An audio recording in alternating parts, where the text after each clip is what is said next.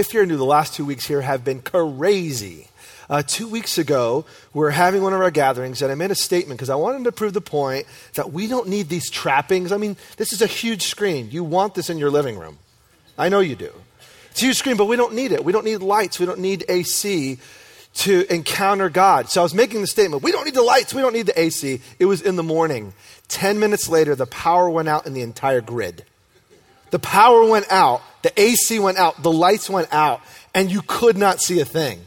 And I thought someone was playing a joke and flipped the switch. The rest of the gathering, if you were here, the rest of the gathering was done in the dark. I had just started. I talked for another 25 minutes in the dark. Then Brandon came up with an acoustic guitar. And we finished singing in the dark to the light of our iPhones. It was amazing. It was incredible. And it was scary. So be careful what you say. But then last week, it was followed up by a strong message. If you missed last week, do the podcast. It came out actually stronger than I even intended it. But I think God was trying to get something to us about what it means to follow Jesus and to deal with the conflict that we're facing. All of us are facing relational conflicts, and sometimes we stuff it instead of dealing with it. And when we do that, we're stopping the work of God in our life. And so last week was a little bit, punchy. So I am shocked if you came the last 2 weeks that you came for a third time. And you never know what you're going to get. Well, what we're going to do here, though, is to take a step back. We usually take 5 or 10 verses if you're new, and we look at them in depth. But today we're going to look at 60. We're going to look at 7 verses in chapter 6, and then 53 verses in chapter 7. And I'm not kidding. And it's not going to take long because we're going to let the scriptures, the narrative, just tell us what God is trying to say. But I need to get you up to speed because some of you, you're new here. The church is about to shift. What's been happening in the book of Acts, we're studying it, not to look at the ancient church, but to look at our church. Not to look at the first Christians, but to look at us as Jesus followers in an equally secularized and divisive society that we live in. Just like they had their challenges, we have ours. And so the church is about to shift. There was one group, Jews, who are followers of Jesus, in one city, Jerusalem. No one else had embraced the gospel. But what the Spirit of God does is he comes and begins to move in the lives of a few people, and he shifts them. So what we're going to see in chapter 6, 7, 8, and 9 over the next few weeks, we're going to stop and do a series on prayer. But in prayer and thinking about it, we're going to keep going in Acts a little bit longer. Because God uses Luke to talk about 4 people that God uses deeply to shift the church on a bigger mission to a bigger place. The gospel is about to go out of Jerusalem to Judea, Samaria, and to the ends of the earth within a generation. And so one small group is catalytic to something massive. And I want to suggest this to you. I want to be this bombastic. That God may be setting us up. He may be setting you up. To do a little shift in your world, a little shift in your thinking, a little shift in your lifestyle. To be used of God to get the gospel to the ends of the earth and reach to the next generation with the good news of Jesus. God may be doing that. You're like, no way. God may be doing that because we see it in the life of 4 leaders. We see Stephen, then we see Philip, then we're going to see Saul who becomes Paul, and then finally we're going to look at Cornelius, who's not even a Jew, but God touches him. All right, that's the next few months. But tonight we're going to look at Stephen. We're going to let the story tell the story. So if you got the Bible, go to Acts 6, and we'll look at verse 8. Stephen is one of the 7 that was chosen, and we looked at that last week. Verse 8, now Stephen, a man full of God's grace and power, performed great wonders and signs among the people. Opposition arose, however, from members of the synagogue of the freedmen, as it was called, Jews of Cyrene and Alexandria, as well as the province of Cilicia and Asia, who began to argue with Stephen, but they could not stand up against his wisdom, or the wisdom the Spirit gave him as he spoke. The Spirit gave him as he spoke. So here's what we're seeing. First, it's just the 12, the apostles, full of the Spirit, doing miraculous things. But now we see Stephen. God's power, God's presence, God's work is happening not just to a few, it's happening to everyone. And Stephen's one of those leaders, and he's doing exactly what Peter and John and the others are doing. And exactly what happens to the first leaders happens to him, opposition. We've been saying it, but I need to repeat it. Wherever God pushes us forward, there's always push back. The enemy comes to steal, kill, and destroy. It's no surprise, Michael and Christina are just talking about, they announced last week in the morning that God's about to do this thing, and this week is full of chaos. It's not a surprise. Where God pushes us forward, the enemy wants to push back because he's a thief, and he wants to steal what God is doing. But look at what happens. Stephen, they can't stand up to him, not because he's a superhero or intelligent, because the wisdom the Spirit gave him as he speaks. And what does that tell us? Whenever God calls us to something we don't know what to do, we don't have to trust our human ability, our degree, our capability. We believe that if God gives us the call, God equips us with what we need in the moment. And that's Stephen's experience. So, verse 11, they secretly persuaded some men to say, we've heard Stephen speak blasphemous words against Moses and against God. So they stirred up the people and the elders and the teachers of the law, and they seized Stephen, they arrest him, and brought him before the Sanhedrin. Remember, this group is the supreme court for Jews.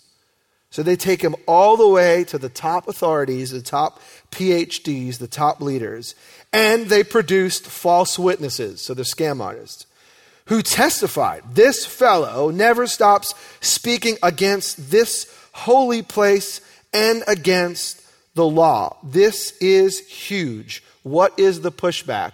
Because he is repeating what Jesus says. Look at verse 14. We have heard him say that this Jesus of Nazareth will destroy this place and change the customs Moses handed down to us. Now, what did Jesus actually say? John 2, I'll put it on the screen for you.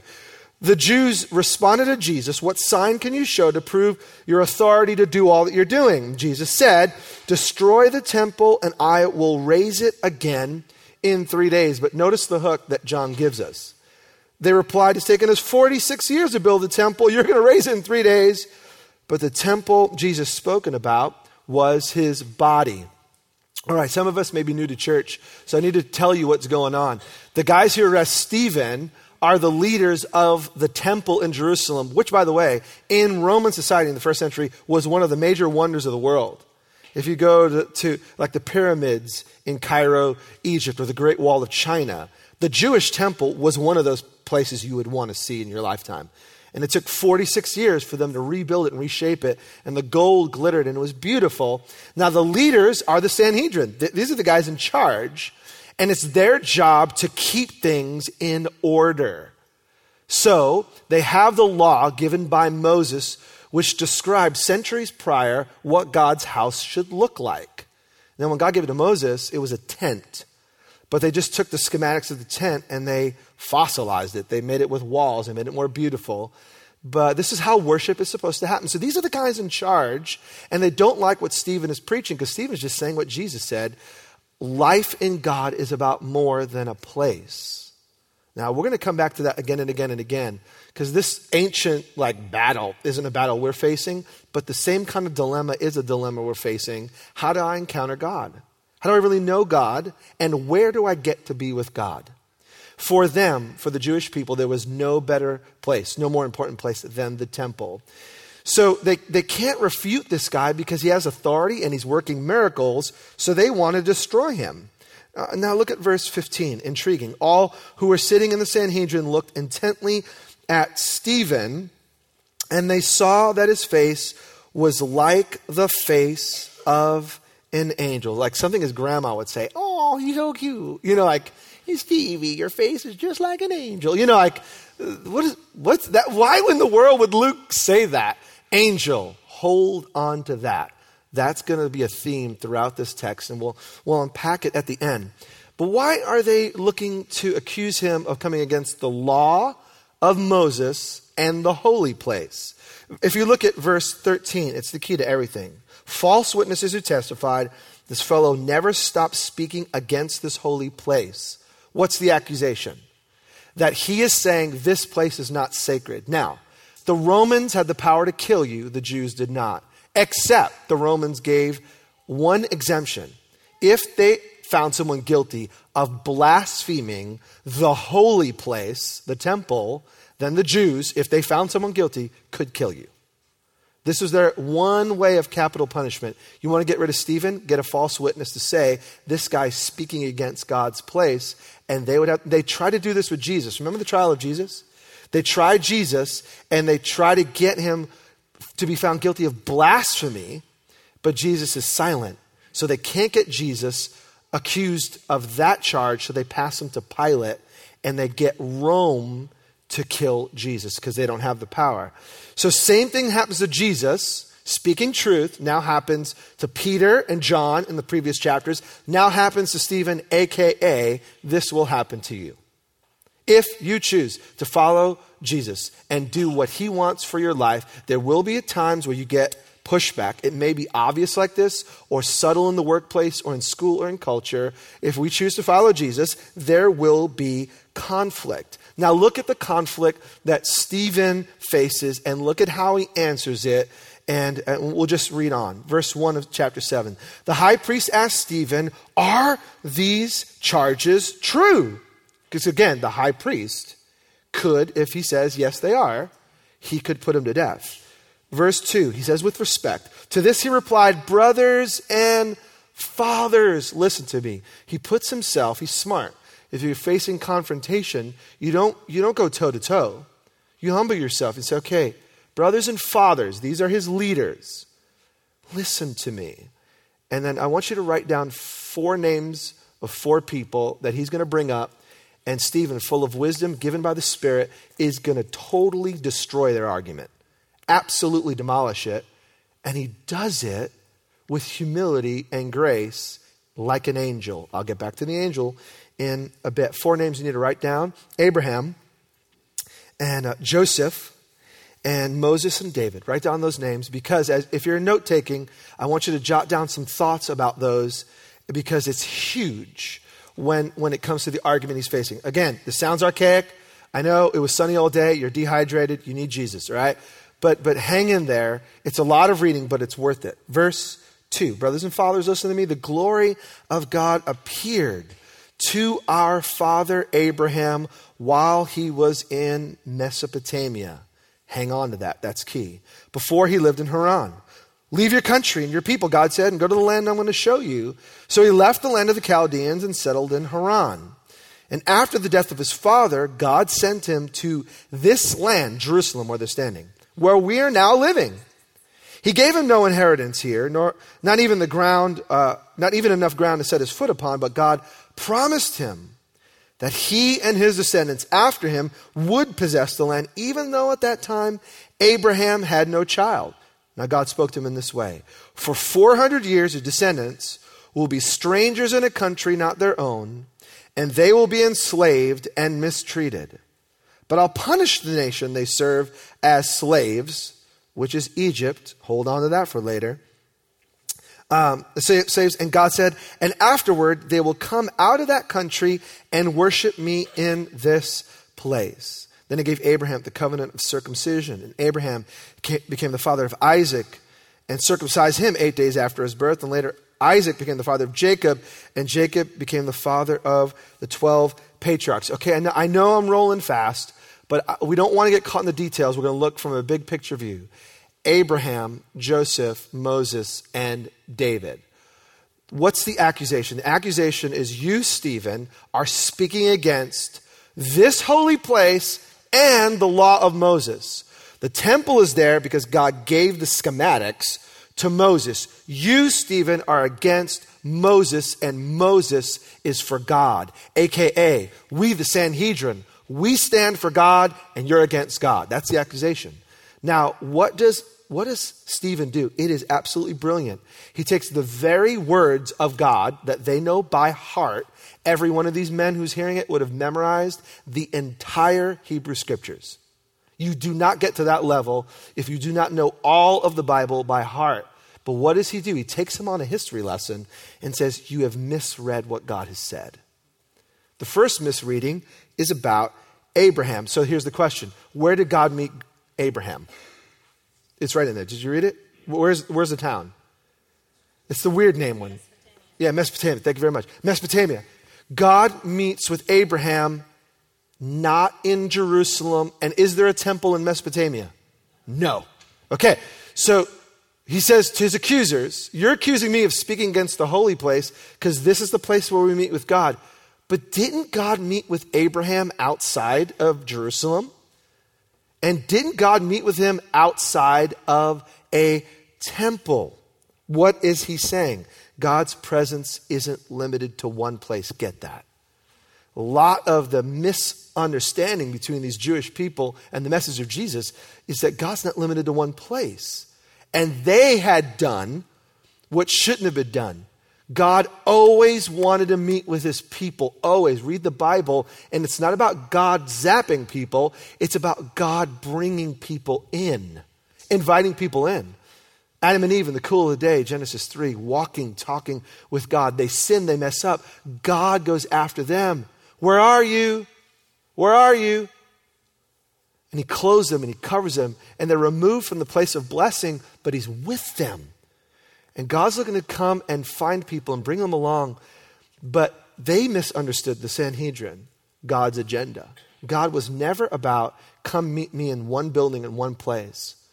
The place was supposed to point to something bigger. I'll get to that later. And don't forget about angels. We're eventually going to see Touched by an Angel, and we're all going to cry. Ooh. Anyway, maybe not. All right, second guy, Joseph. Let's move on. Verse 9. The patriarchs were jealous of Joseph, and they sold him as a slave into Egypt. Egypt, that's number one. But God was with him and rescued him from all his troubles. He gave Joseph wisdom and enabled him to gain the goodwill of Pharaoh, the king of Egypt. Egypt, that's two. So Pharaoh made him ruler over Egypt, oh, that's three, and all of his palace. Then a famine struck all of Egypt and Canaan, bringing great suffering, and our ancestors could not find food. Now when Jacob heard there was grain in Egypt, 5, he sent our forefathers on their first visit. On their second visit, Joseph told his brothers who he was, and Pharaoh learned about Joseph's family. After this, Joseph sent first father Jacob and his whole family, 75 in all, and Jacob went down to Egypt, 6, where he and his ancestors died. Their bodies were brought back to Shechem and placed in the tomb that Abram had brought from the sons of Hamor at Shechem for a certain sum of money. Okay, now Joseph is the second person. Abram, God is not limited to one place, but then God comes to Joseph. So same question. Where did God meet with Joseph? Okay, thank you very much. How many times does it mention Egypt in those verses? 6 times. Repetition. Okay, now what we don't get is if you think there's angst between hipsters on the east side of Portland and Hillsborough, if you don't think there's angst, then you have not been to the east side, all right? So east siders, they got Pips Donuts, they got food carts. We've got jobs. And it's actually not a joke, it's true. So where did that come from? Not in the notes. Off script. All right, so you think there's angst between hipsters on the east side and Hillsborough. You haven't seen anything yet to the angst between Israelites and Egypt. Egyptians kept God's people for 400 plus years in absolute impoverished slavery. So Israelites hated. Egypt was the metaphor for sin. Oh, that's Egyptian. That's sinful. That's death. But what does Joseph do? Slick. God meets Joseph in the place of evil, in the worst place. God meets with him again and again. As a matter of fact, God gives him favor in an evil place. You see, not only is God not limited to one space, God shows up in the most surprising places. Catch that. What am I saying? You can't put God in a box. The Sanhedrin want to put God in the temple box, and all Stephen is doing is saying, your box is too small, and your box doesn't fit in the story of God. The story of God is about God coming to Abraham, who's in Mesopotamia, and says, I'm going to give you land in your future. He comes to Joseph, says, I'm going to deliver you out of darkness. I'm going to bring your people out. I'm going to give you blessing. They were in a literal famine, and all of the people, Israelite and Egyptian, survive because of Joseph. God meets with people in the most surprising places. And so let's just apply it for a microsecond because I got to move on. You could be in the worst spot right now. Can I suggest to you, you don't need God to get you out of your spot. You just need to see where God is. He's in Egypt. He said, well, I'm struggling with, and I'm suffering with, and God, just get me out. And he's saying, I can come be with you in Egypt. And at the right time, I could get you through the famine. I could get you out into the land of blessing. God is not done. He comes and he meets us, even in our horrific places. So I got to keep going. So we got two guys, Abraham, Joseph. Third guy's Moses. Now, disclaimer, Moses gets the most ink. He talks about Moses more than anybody. Here's why. They accuse Stephen of saying, you've spoken against Moses, who had the schematics for the temple and is the biggest hero. He's the deliverer. Verse 17. As the time drew near for God to fulfill his promise to Abraham, the number of our people in Egypt had greatly increased. Then a new king, to whom Joseph meant nothing, came to power in Egypt, and he dealt treacherously with our people and oppressed our ancestors by forcing them to throw out their newborn babies so that they would die. At that time, Moses was born, and he was no ordinary child. Sounds like a mom, right? Look at my boy, For 3 months, he was cared for by his family, and when he was placed outside, Pharaoh's daughter took him and brought him up as her own son.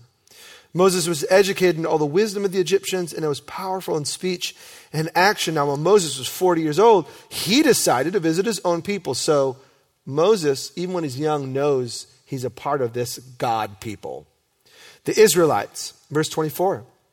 He saw one of them being mistreated by an Egyptian, so he went out to defend and avenged him by killing the Egyptian. Shouldn't have done that. Moses thought that his own people would realize God's using him to rescue them, but they did not. The next day, Moses came upon 2 Israelites who were fighting, and he tried to reconcile them by saying, men, you are brothers. Why do you want to hurt each other?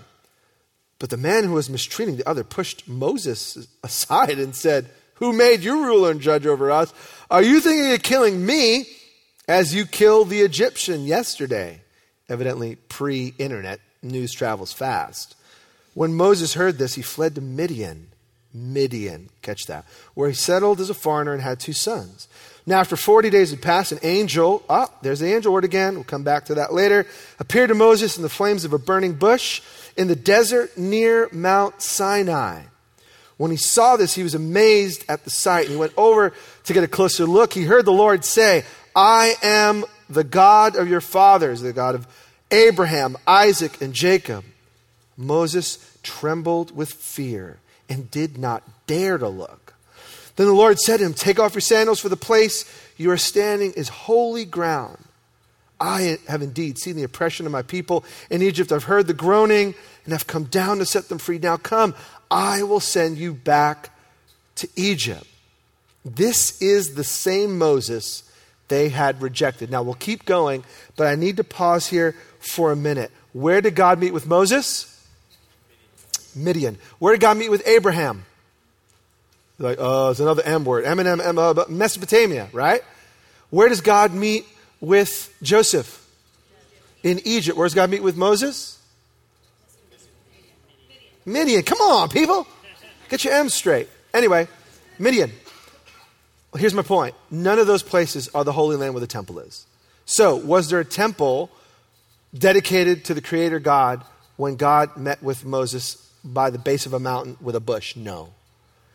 So, again, he's building his case. He's making a point. The point is, you guys are convinced I'm in the wrong, but you actually have misread the scriptures. God always meets with people in all sorts of places. So here's what we learn from Moses. There is holy ground outside the Holy Land. Wherever God is holy. Write that down. There is holy ground outside the Holy Land. Wherever God is holy. So, no matter where I find myself, if I want to encounter the living God, now this is all before the temple. This is his point. God has been building a pattern You can't put him in a box, and he shows up in the strangest places. And by the way, wherever God is, that's the place that's sacred. He's doing this in opposition to them saying, this one temple is the one place to meet with God. Now he's going to do something else about Moses. It's subtle, but you're smart people here tonight. You're going to pick up on it. They're yelling at him for being against Moses. But guess what? There are some people who are also against Moses. Verse 35, we'll keep reading. This is the Moses the people before, had rejected with the words, who made you ruler and judge? He was sent to be their ruler and deliverer by God himself through the angel. There goes that angel again, who appeared to him in the bush. He led them out of Egypt and performed wonders and signs in Egypt of the Red Sea and for 40 years in the wilderness. This is the Moses who told the Israelites, God will raise up for you a prophet like me from your own people. Okay, pause. At this point, what he's going to do, and I'll read the rest, he's going to build a case to say, Moses is the guy that you revere. But let's not forget the whole Moses story. When Moses is living, there are people who seem to be religious leaders, but actually opposed God and opposed Moses. You say, he's saying to the Sanhedrin, subtly, you say you're followers of Moses, but not everyone who says they follow Moses actually does. And some people who seem to be in line with God are actually opposed to God. And what Stephen's going to do is imply, you, Sanhedrin, may be like them. Now again, this is the kind of stuff that gets you killed. By the way, fast forward because you've already read the Bible. Come next week on Mother's Day, we're going to talk about Stephen getting killed. Talk about a chipper message. But it's actually one of the most beautiful things that could ever happen. To stand up and be counted for what really matters. More on that. If you're a mom, we'll give you a lily. Don't worry. Or I don't even know what a lily is. It's a flower, I guess. Anyway. So he's against Moses. So where were we? Verse what? Help me. I'm lost. 38. He was in the assembly in the wilderness with the angel, spoke to him from Mount Sinai, angel again, with our ancestors, and he received the living words to pass on to us. But our ancestors refused to obey him. Here's what some of the other people did. Instead, they rejected him and in their hearts turned back to Egypt. Egypt is the evil place, the place of sin. They told Aaron, who's like Moses' cohort, make us gods who will go before us. As for this fellow Moses who led us out of Egypt, we don't know what's happened to him. He was up on the mountain receiving the commands of God and they thought he died. That was the time they made an idol in the form of a calf, which is an Egyptian concept, not God's plan. They brought sacrifices to it and reveled in what their own hands had made. But God turned away from them and gave them over to the worship of the sun, moon, and stars. That's all Egyptian idolatry. This agrees with what is written in the book of the prophets. And then he quotes Amos. Did you bring me sacrifices and offerings 40 years in the wilderness, people of Israel?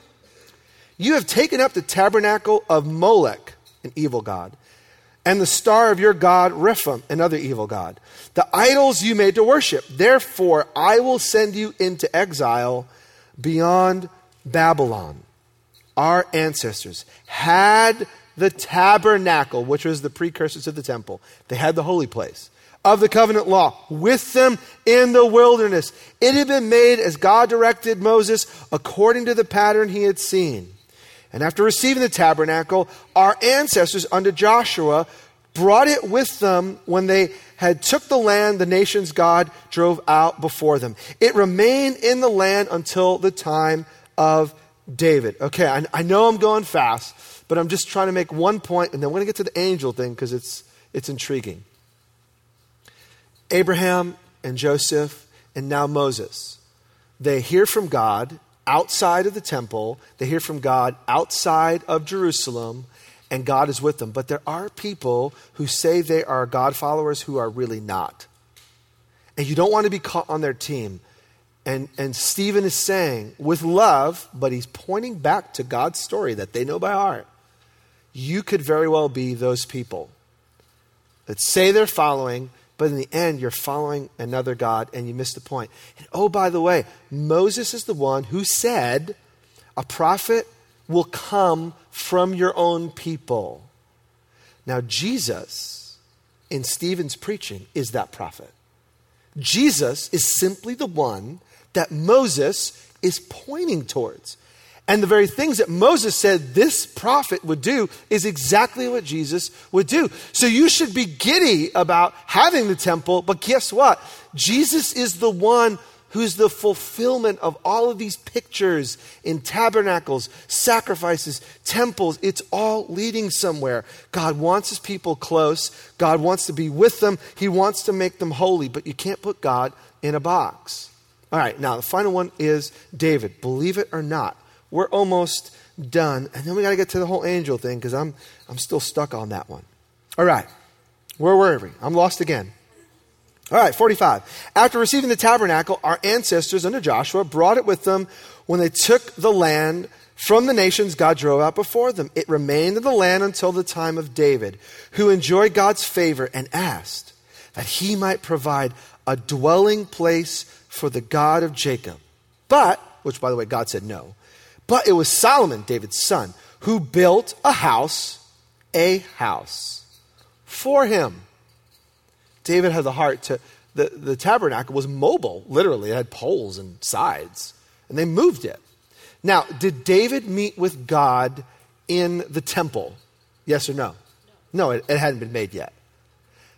The biggest iconic leaders, Abraham, and then Joseph, and then Moses, and then David, all encountered, walked with God, lived with God, followed God, and led God's people. None of them had the temple, and yet you're saying to me, I'm getting in Stephen's shoes. You're saying to me that I'm preaching against the temple? No. This is exactly what God has always been doing. God speaks in the temple, sure, but that's not the only place. And God speaks through his people, you, the Sanhedrin, sure, but you're not the only people. God will raise up a prophet like no other. You must follow him, Moses says. And all Stephen is saying is the story of God from the beginning. Adam and Eve, garden, sin, destruction, and then blessing and grace and a way of escape and God's protection, the people of Israel. It was all leading towards one thing, that there would be a community that actually knows God, walks with God, loves God. And this comes through Jesus. Now, this is the next line that we need to read because it's his real point. I could have read just 48 and skipped all this, but I think you may have missed something. So verse 48 is like the summary statement. Highlight it. However, the Most High, that's Yahweh, that's God, does not live in houses made by human hands. That is his point. God does not dwell exclusively in any house. And how does he know that? As the prophet, and he quotes scripture, says, heaven is my home and the earth is my footstool. You want to build God a house? This temple's great. But God made the planet. This house is like a footstool for him. What kind of house will you build for me, says the Lord? Or where will my resting place be? You want to build God a living room? Good luck. Like, how are you going to fit me in a house? Has not my hand made all these things? So God meets with David wherever he wants to. The Most High does not live in houses made by human hands. What is the heart of the gospel? I know we're almost done. We have a couple more to read. And we're going to do the angel thing. What is the point? If God doesn't live in human houses, if God doesn't live in temples, what is Stephen's message? Catch this. Write it down. Jesus is the place that we meet with God. This is what's going to get Stephen killed. Jesus is the place that we meet with God. Angel, angel, angel, angel, angel, angel, angel, angel, angel. And then he points forward towards something different. What is an angel? When I think of an angel, I immediately go to a diaper. I don't know why, visually. I immediately go to not like Hugs or Huggies or whatever, but not like a little tabs, but like a loincloth diaper.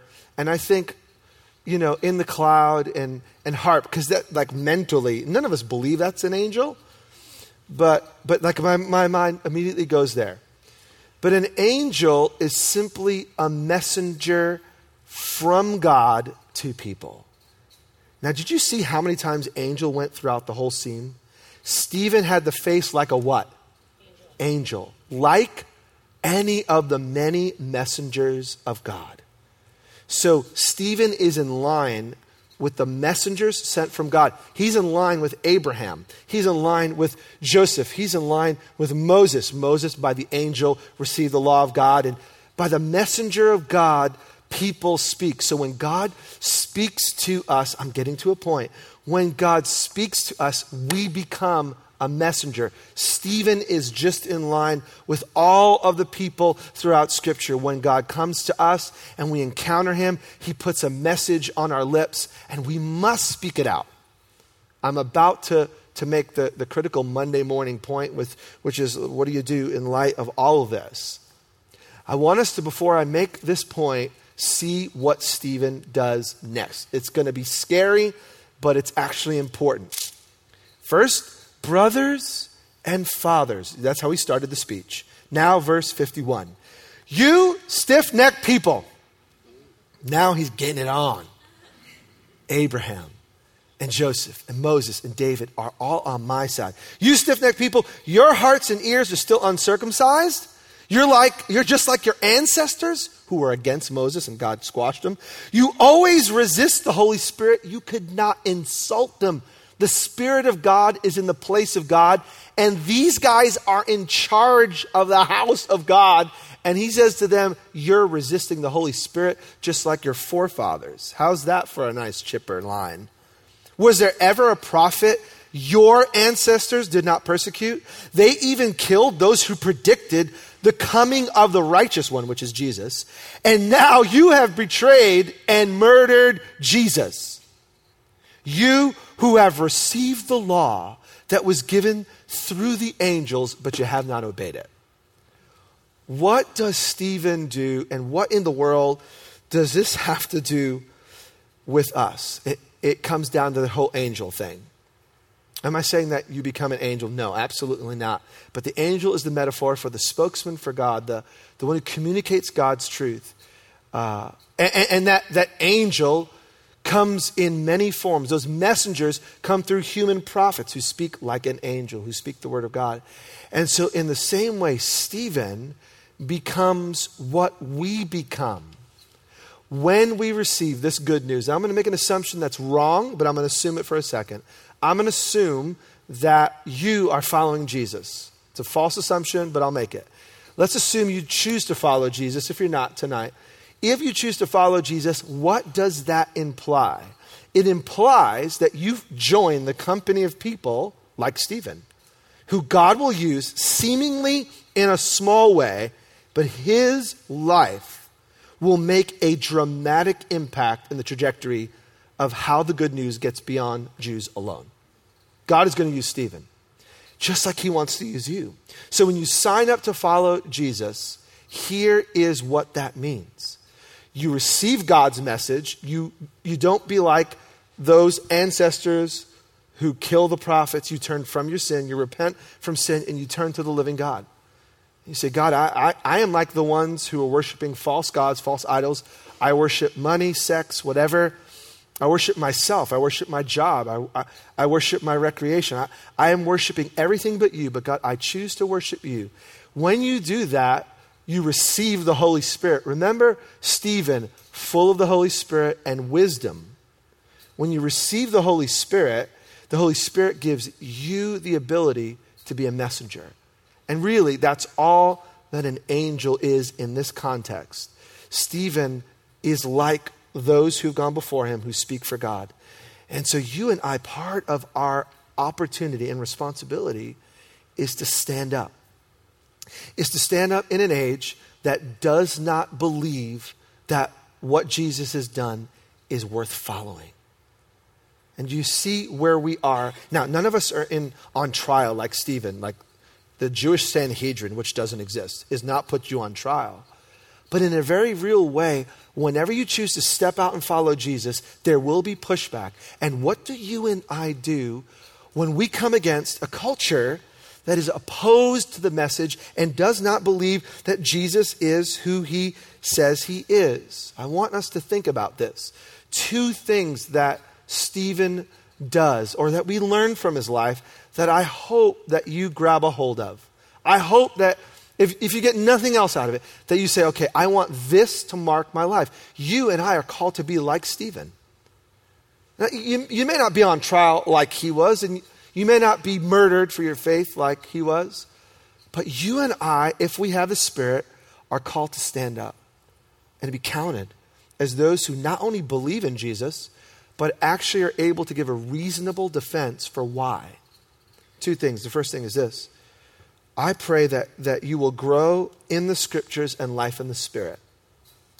That you'll grow in the Scriptures and life in the Spirit. That's Stephen's life. Did you notice this? He is not one of the PhDs. He is not one of the intellectual elite.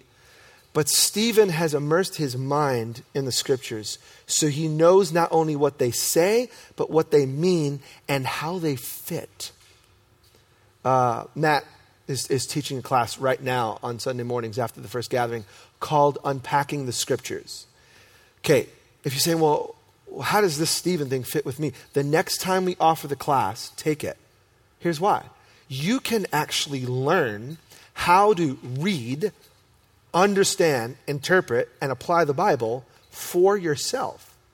So Stephen did the homework before his trial. He was prepared so that on the day that he had to give an account, he was able to stand against 70 of the top men and say, Abraham, Joseph, Moses, and David are all on my side, and you don't know what you're talking about. Now, he says stiff-necked people, and he's talking Jew to Jew, and in that kind of argumentation, he could turn up the heat because he's one in the community. I'm not suggesting you go to your boss tomorrow and say, you stiff-necked cheapskate, give me a raise and follow Jesus. Or reverse, whatever is like the need. I'm not suggesting that, but I am suggesting that if there's going to be a shift between, and hear this, people coming to church, which by the way, do you see the metaphor that's intriguing? This is not the place that we meet with God. This is not the temple. This is a place that we meet with God. Because to be with Jesus is to meet with God. So I can meet with God with you on the couch in your apartment as we engage in the Scriptures together. I am in the presence of Jesus. Wherever God is holy. Wherever you and I are becomes holy. It becomes set apart and useful for God's stuff. So we need to get away from I come here to get a fix and then I go off and do what I want. But what if you saw your life as true discipleship to Jesus? That your goal in life is to be transformed in your heart, because only the Spirit can take the junk out and give you a new heart. Only the Spirit can do that. So to follow Jesus does not mean that, I go to church on occasion, I read a little Bible, I give a little bit, especially in Nepal, throw in $10 off my phone, I'm helping humanity, and then try to be a good person.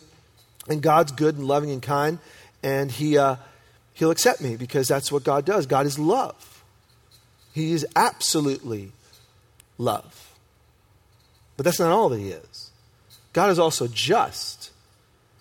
And so we can't come to God with that kind of mentality and think that I've embraced the gospel because I've been going to church since I was a kid. I went to a camp. That's a good thing, but that does not mean that you're a follower of Jesus.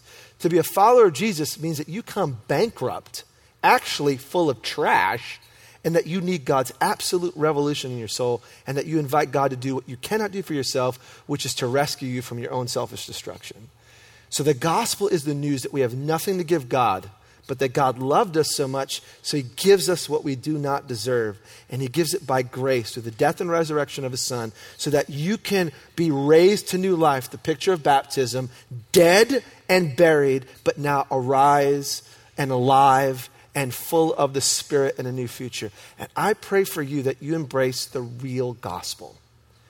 And that the goal of the gospel is not that you get out of hell someday, although that's good stuff, but that every day I live as a newborn person, that I do not own myself. The Bible says, I have been bought with a price. Therefore, I honor God with my body. And that I choose to allow God to remake me in my thinking, in my feeling, and in my action, so that by the end of my life, I am different and I look more like Jesus than I did like the old me when I started the race. That, my friends, is the goal of the gospel. And so we see in Stephen, he's immersed in the scriptures and the Spirit, and he's growing. So if this is a challenging word to you tonight, what I'm not saying is, if you made a mistake, God doesn't love you. Don't hear that. What I'm saying is wake up, because God has so much more to do through you, but he first has to get to you. God needs you, and he needs your attention and your focus. What would it look like if I took my faith seriously? Now, here's why this is important for us. We're not on trial, Jews to Jews. But we are in a culture conflict, because the culture around us no longer believes that any of this has any bit of validity. And what they are wondering is, what am I going to do with my life? So the prevailing philosophy of the day is, it doesn't matter what you believe. It just matters that you believe. And so for all my friends on university campuses, that is the mantra. Look, it doesn't make a difference. It doesn't make a difference.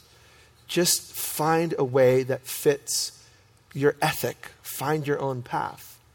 Really, I wish that were true. But if that were true, we should put no one on trial for 9/11 and the bombings, or people blowing themselves up in planes. As a matter of fact, we should applaud them. They actually believe in something. Because why in the world would I put someone on trial for believing something is true? So if I believe that if I blow up infidels, that I will enter the heavens and I'll have unlimited women, because God shows pleasure in the actions and the sacrifice of my life, then I should applaud you, because it doesn't matter what you believe. It just matters that you're sincere. Do you realize the conflict that we're in? We live in a culture that does not believe in Jesus as way, truth, and life. But here's the deal. He is the way, truth, and life, so he's got you. And so as you and I are transformed by the Spirit and we allow God to do the work, we can be like Stephen. We can stand up against a huge opposing cultural force and simply say, this is the story of God, and it's good news. It's great news.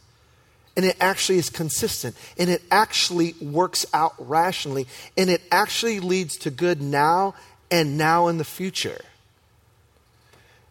But the reason that we don't stand up, and I'll be blunt, is because we don't know what we believe. We don't know what we believe.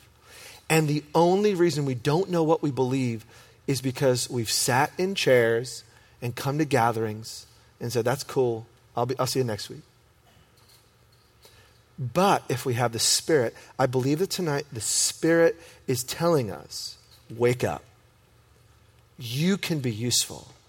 And God can do amazing things through you if you saturate your mind in the Scriptures and the Spirit. One last thought. We need to evaluate our traditions in light of Jesus. So the temple, Stephen is not saying the temple is an evil place. He's simply saying, you misinterpreted the purpose of the temple. Your traditions are outside of God's plan. And I think the same thing could be said for many of us. Some of our traditions, our traditional ways of saying I'm right or connected to God, they were handed down to us, but they're actually not healthy. They're not life-giving. Or maybe you've come down and you're like, I've got no traditions. Yes, you do. But your traditions that have been handed to you culturally or from your family or from your background or from your experience may not be in line with Jesus. So we need to take an inventory of what I do and then ask myself, is Jesus at the center of that? And if Jesus isn't at the center of that, then I need to choose Jesus over that. So I'm not saying, hey, Jose said I could just encounter Jesus at the coast and like next Sunday night, man, I'm totally going to Pacific City. I'm going to eat and drink to the glory of God by myself, and I'm going to Instagram, and it's going to be awesome, I'm not saying that. I am saying some traditions, though, are devoid of life. Find those that are connected to Jesus and live those out. I would love to say that the third message would have been lighter than the second message, but sorry, it didn't work out that way. But that's okay because there's grace. So everything I said, I believe to be consistent with what Jesus has said. You test it yourself. But what do I do now? Grace. If you feel slightly stirred by, man, I haven't, I should have, I could have, don't let the enemy twist that and turn that to condemnation. But rather let the Spirit remind you that there's grace for you. There's grace for you. There's grace for you. And Jesus, even if you squandered a few months or a few years, Jesus can redeem. And even if you've been a little slack in your pursuit, if you choose to go the way of Jesus, there is grace for you. And your life can count and your life will count. We saw it tonight. People chose to say, I'm going to go the way of Jesus. And I have no idea what the Spirit's going to do, but it's pretty amazing because the Spirit uses anybody to reach anybody. So tonight, a couple of things we need to do. Number one, we need to celebrate. We're going to go to the bread and the cup in a minute. Brandon's going to come. We're going to eat. We're going to drink.